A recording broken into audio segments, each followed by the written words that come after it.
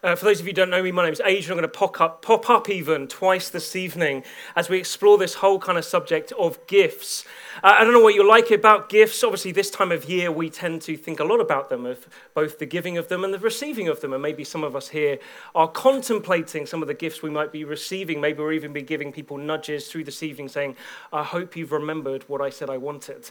But for me, to be honest, when it comes to gifts and the purchase of gifts, I'm a little bit like Blackadder in that sketch, because I tend to feel like I want to get the right gift, and it gets like a life or death moment for me. My blood pressure increases somewhat. I can make decisions on lots of other things, but when it comes to gifts, I don't know what it is about them, but I put myself under an enormous amount of pressure and feel like, man, if I get this wrong, everything's going to go down. And so I just kind of keep building up and thinking, I've got to get this right. I put it off. I want to get it right. I want to put it off. I want to put it right. And it becomes this bigger and bigger issue until I've got it sorted. But the thing is, even though, to be honest, I'd go as far as to say I do actually hate buying gifts, and in my household the word hate is banned, I genuinely feel that strongly about it. I have a kind of love-hate relationship with gifts. Because although I hate the process of purchasing a gift and getting the right gift, I love the impact getting the right gift can have. You see, getting the right gift potentially can transform someone's life. It can suddenly change everything for the receiver of that gift. And it's that potential that I love about gifts. Now, what I want to talk just briefly about is, as it says there, is an envelope. You see, probably one of the best gifts I've ever received was actually through an envelope. An envelope doesn't look that much of a dynamic gift, but this envelope was. Now, before I get to the envelope, I need to quickly give you a bit of a backstory. See, the story happens a number of years ago. I've got 3 kids, Emily, Sam, and Rebecca, and I'm married to someone called Lucy. And at this point of our lives, our children were all under 5. And our car had just been written off. Written off not by a fault of our own, but by someone else driving into us. And as a result of that, we found ourselves without a car, but also with our insurance not quite paying out what we thought we were going to get. And therefore, we found ourselves without a car. And at that point, when you've got 3 children under 5 and getting places just takes a bit of time, a car is something that transforms your lives. I'm not a massive fan of cars, I just knew it transformed our lives. And therefore, to not have one had a big effect on our lives. And so I did something which maybe, given that I'm here standing talking to you at the front of a carol service, you're probably not surprised, is I prayed. And I just simply said this: God, would you help us? That's it. Very dramatic prayer. God, would you help us? And what happened is 3 days later, Lucy, I, and the kids were making our way back into our house. We were making our way back at quite late at night. We'd had a lift off someone had crammed us all into their car, dropped us off, and we were arriving back at bedtime. If you've got small children, you know that bedtime is kind of the key moment where you need to be on it, present, and get everyone up and in pajamas as quickly as possible. As we kind of make our way into our hallway, I suddenly see this envelope on the floor, and on the envelope it simply says this, in handwriting, and writing I didn't recognize, it just says, Hurst family, we felt prompted by God to give you this.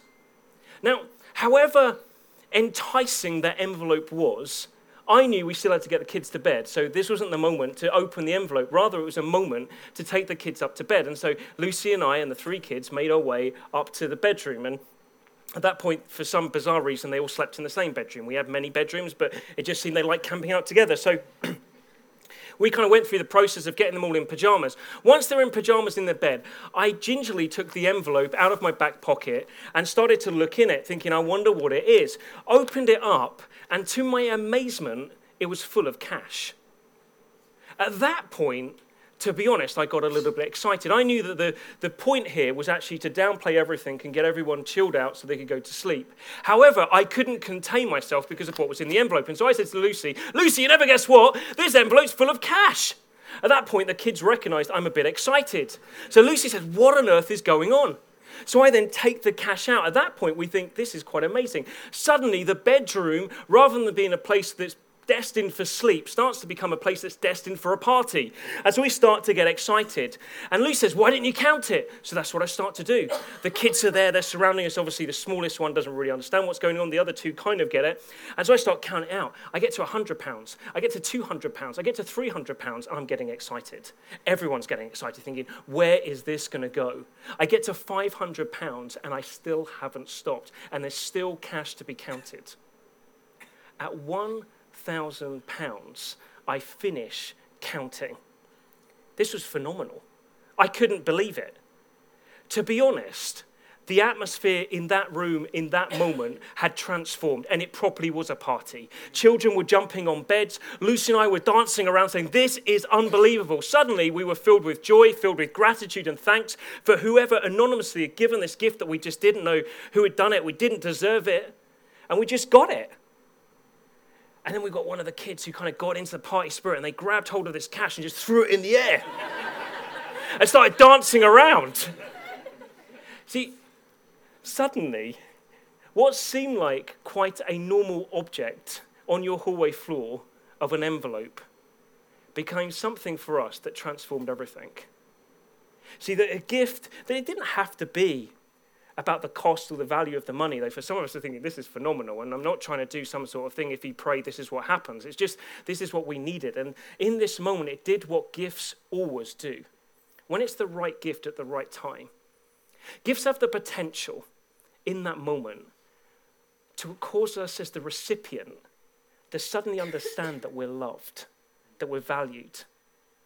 They have that potential in that moment to cause us to know that we're not alone. They have that potential to suddenly cause us to see that there is joy to be found, to be able to that point of saying, maybe there's hope.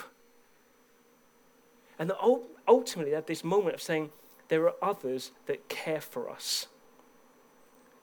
And the thing is, my guess is that many of us in this room could share stories about gifts that we've had that have had those sort of impacts on us. Or maybe we've given gifts that have had that sort of impact on others. But the thing is, maybe the gifts that we give, maybe the gifts that we receive are actually pointing to a greater gift that's open to everyone.